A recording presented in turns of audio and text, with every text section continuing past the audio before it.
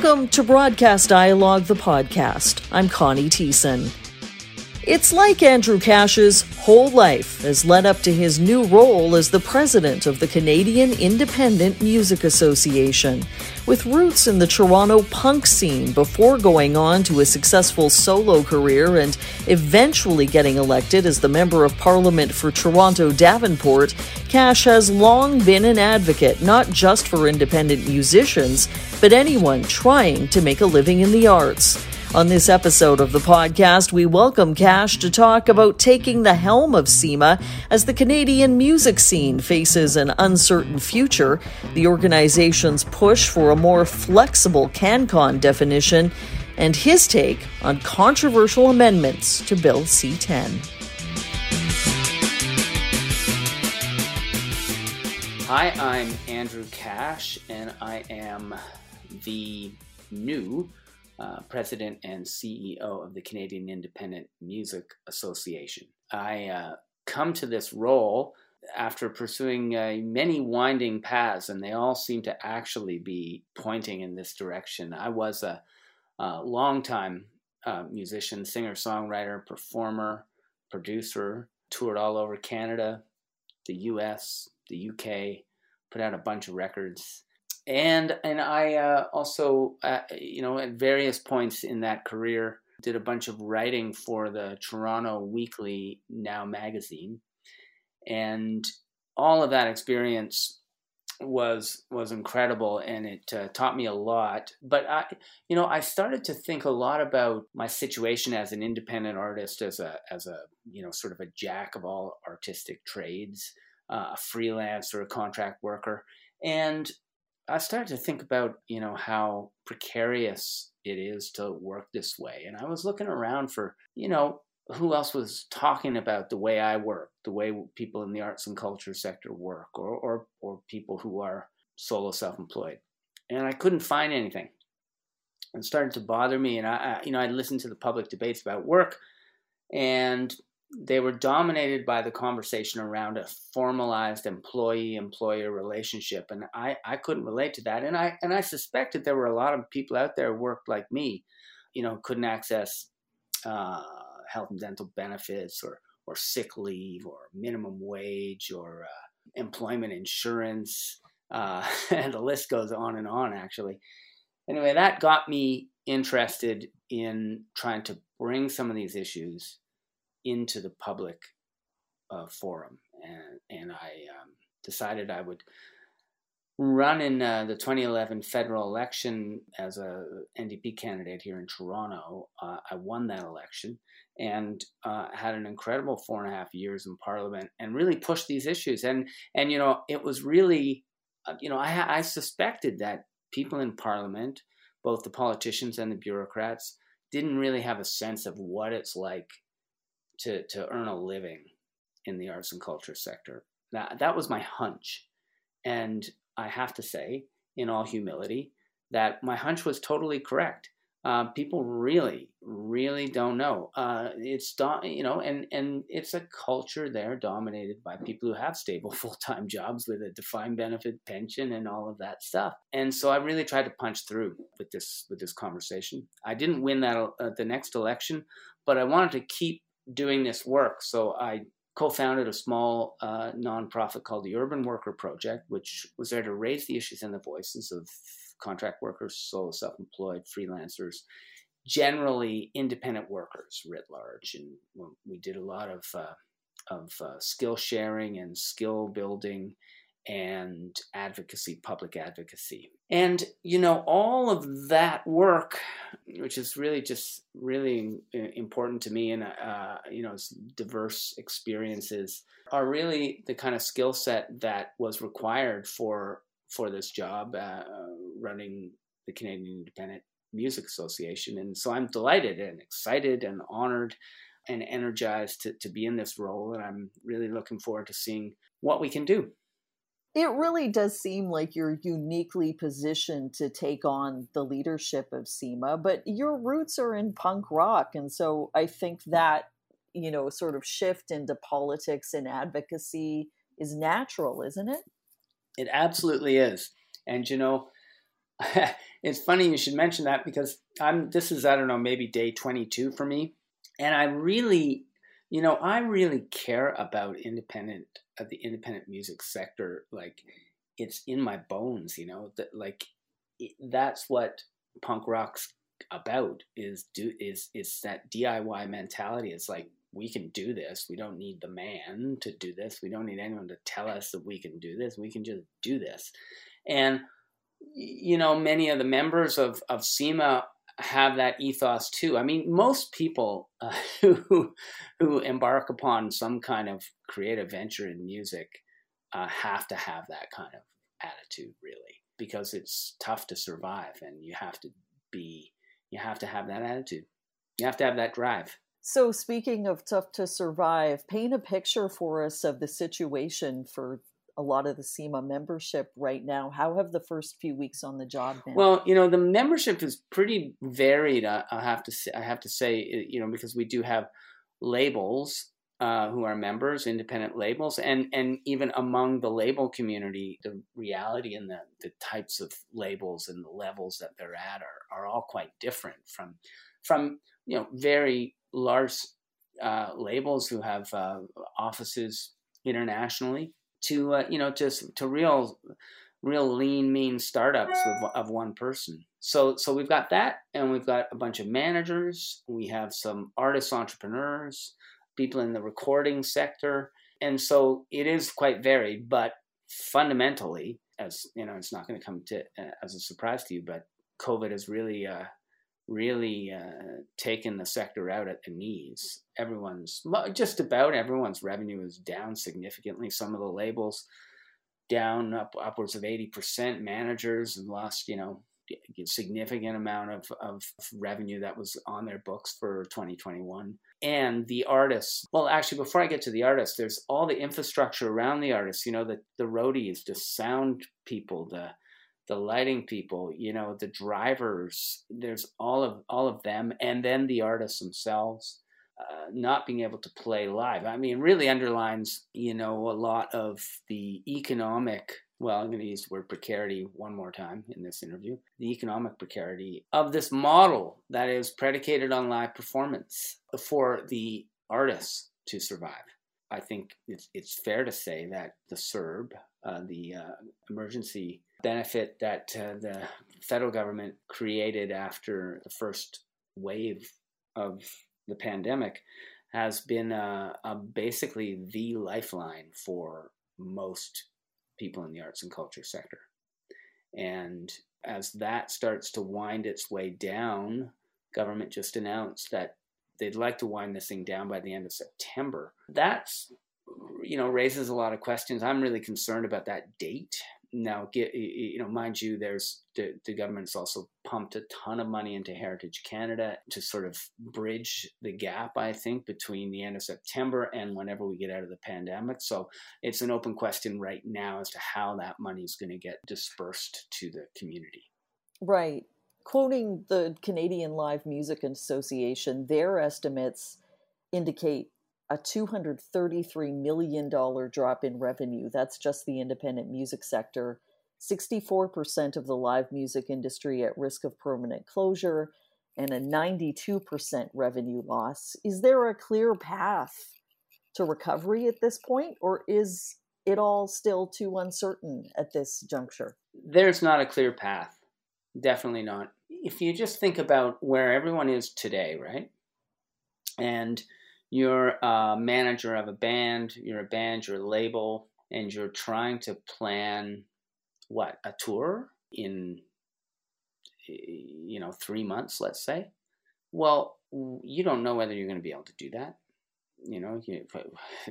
There's no guarantee that anything's going to be open in 3 months. And even if we get a handle as a country on the pandemic, by the end of June, middle of July, it's still very unclear whether we'd be able to travel outside of Ontario, let alone outside of Canada. I think, let me back up. I think when the first wave came, everyone just thought it was going to last maybe a month or so. And so people were kind of pretty buoyant and just like, wow, this is weird, but we'll move on as soon as we get a handle on it. Now It's more like, well, we don't know when we're going to get through this. And that's really affected people's ability to plan things. And, when we did that study that you're quoting, that was a CIMA study that was done before my time, but it was done in the first wave, and that number, 233 million. But it's increased significantly in the second wave and third wave, right? So the losses are really massive. One of the messages that we're trying to bring, especially to our government partners, is that the support for the recovery is going to be every bit as important as the support that's been there just to keep people hanging on throughout the pandemic. Well, there was 20 million in the federal budget aimed directly at the music industry, but does that even make a dent in these huge revenue losses? Yeah, that's true. There's been more money actually in this recent budget, but there's no doubt. Look, the sector was in need of a larger shot of government investment before the pandemic, and then the pandemic hit, and that really, it really put things in a dire spot. I think on the live side, that's where it seems really up in the air what things will look like when this thing's over, because anything that has anything to do with mass gatherings has got a big question mark looming over it right now. Broadcasting and radio have always been a part of that independent music ecosystem. Do you see a role for radio in the post-pandemic recovery, or what could stations be doing now? That it's tough for me to totally say. I've had my head down for the last 21 days getting accustomed to what we're doing at CIMA, but yeah, there's no doubt that the partnership's been strong there between music and the radio stations. I think there's a lot of stations with a significant voice in their own communities, and one of the things that we're participating in right now is a campaign around vaccine hesitancy and trying to dispel some of the myths around this. So when we've got enough vaccine for everyone, that everyone, or as close to everyone as possible, gets it. So I think there's a real role for any institution or organizations that have a public voice be participating in that sort of thing. Staying with radio, CIMA was involved in a joint submission as part of the CRTC's commercial radio review, which actually recommends a more flexible approach to the definition of Canadian content and the MAPLE system. So for those who don't know, for radio purposes, MAPLE defines how Canadian something is according to 4 criteria: music, artist, performance, and lyrics. Do you want to talk about those changes, Andrew? The way they phrase it in the document is creating more pathways to eligibility. So when you think about how a lot of music is written today, it's really tough to say. It's only music that has a very clear one lyric writer and one music writer. Music just isn't written that way often anymore. There's oftentimes multiple people involved in the writing of music, in the production of music. Someone who's written some of the lyrics, some of the music, and is the producer or the engineer. Part of it could have been recorded in Los Angeles, and part of it could have been recorded in Scarborough. What we're trying to do with our recommendation is to reflect the reality of music today, and also to understand that the MAPLE system makes it harder for certain types of music, certain racialized communities, to get access to listeners, because this current system doesn't really reflect their reality at all. And obviously the process of recording is much different because people are making records on their laptops in their bedrooms. Absolutely. Really, could anyone have imagined 40 years ago, that we would be doing this, even this podcast, the way we're doing it here, let alone how music is made, how music is marketed. It's just an incredible revolution. And, frankly, I think we're just at the beginning of just massive technological transformation. And so, there's no doubt that the Canadian music business and the explosion of it over the last 40 years, the CanCon Maple system really contributed to that, and we've developed incredible artists and audiences. But we need to move into the modern era. Our submission also reflects, the voices that traditionally have been left out: Indigenous artists, BIPOC artists, female artists, and we are suggesting that those communities are counted in the system as well. As I'm sure you're aware, Bill C-10 is back in the headlines. You previously served on the Canadian Heritage Committee and the Special Committee on Copyright Act Reform. You have to remind me of that.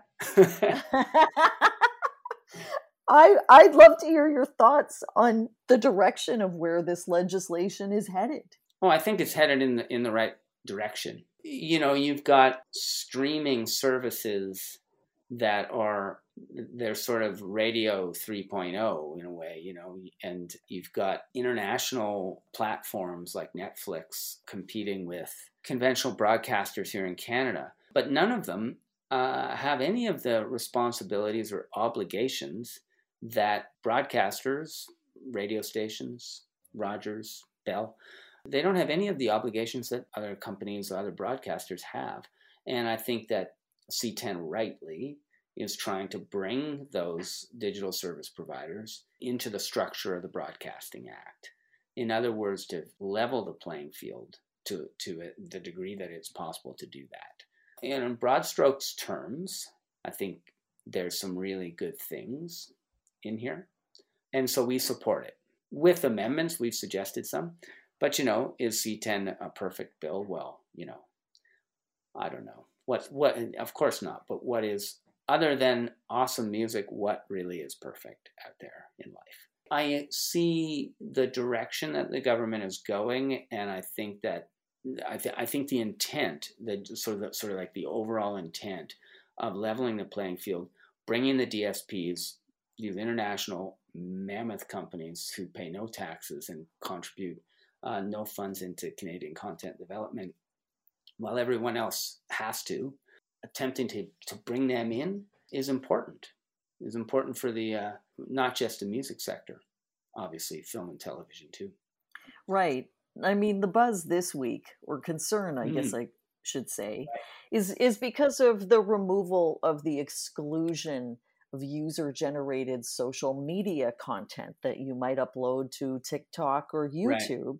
Where is that line between free speech and the copyright strike? Well, I would like to, first of all, humbly, how do I say it, suggest that maybe that's not quite what's happening here.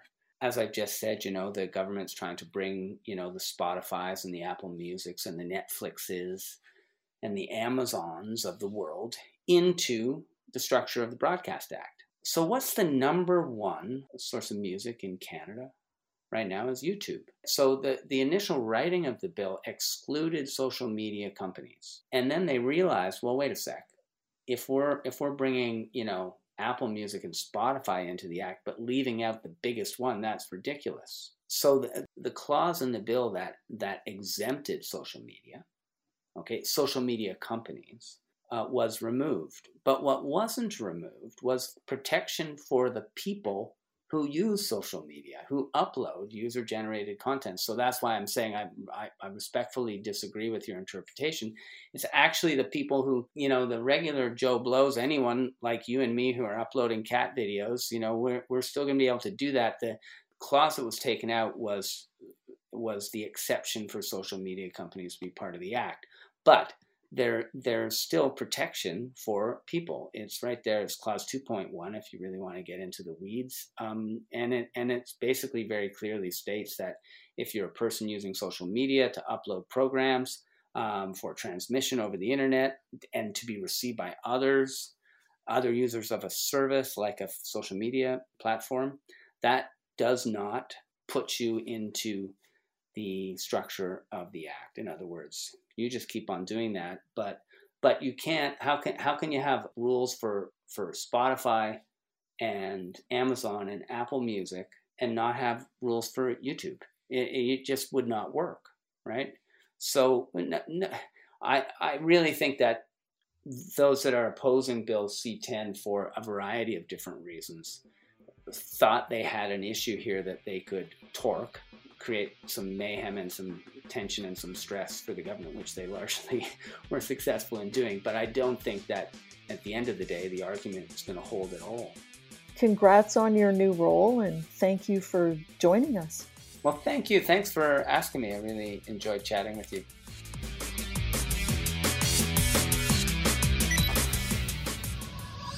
Thanks for listening to Broadcast Dialogue. For more information about the podcast or to receive exclusive access to our weekly briefing about the Canadian media industry, visit us at broadcastdialogue.com. Don't forget to like us on Facebook, connect with us on LinkedIn, and follow us on Twitter and SoundCloud.